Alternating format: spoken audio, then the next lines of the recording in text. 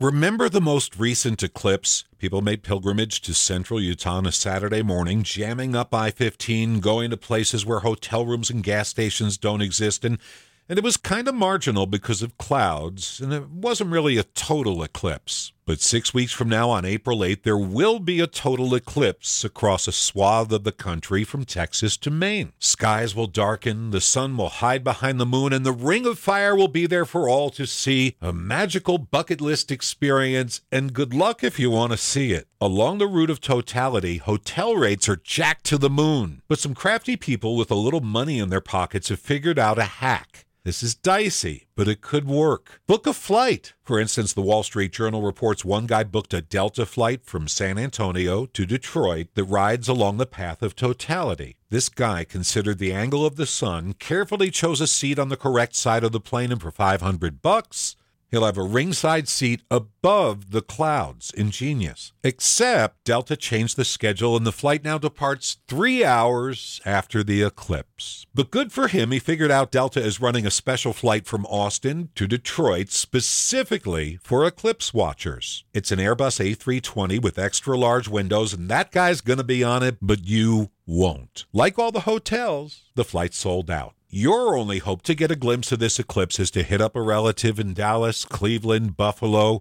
or any place in between. Jeff Kaplan's Minute of News, only on KSL News Radio.